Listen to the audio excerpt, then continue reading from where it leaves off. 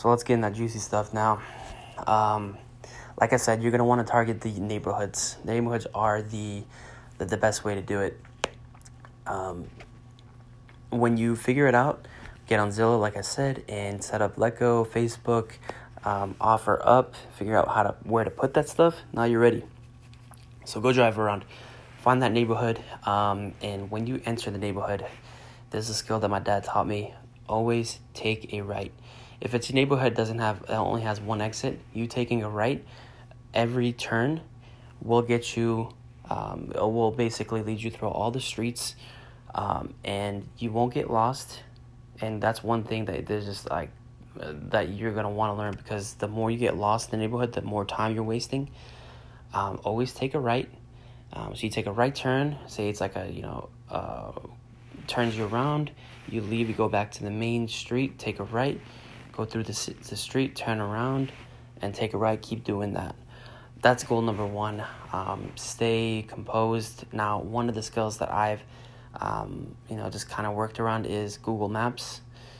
You don't have to Google, you have to put in the city, like a address. Just Google Maps will show you an outline of the whole neighborhood if you kind of zoom out a little bit, and you'll use that to follow, just kind of use that to your advantage as a tool.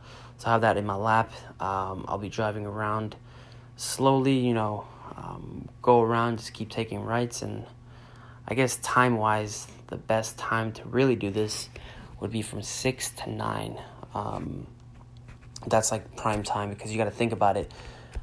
Like everyone else, people are coming home, 9 to 5, 10 to 6. And the first thing they're going to want to do is throw away the trash, because they know, if they mess up, they'll have to wait another week.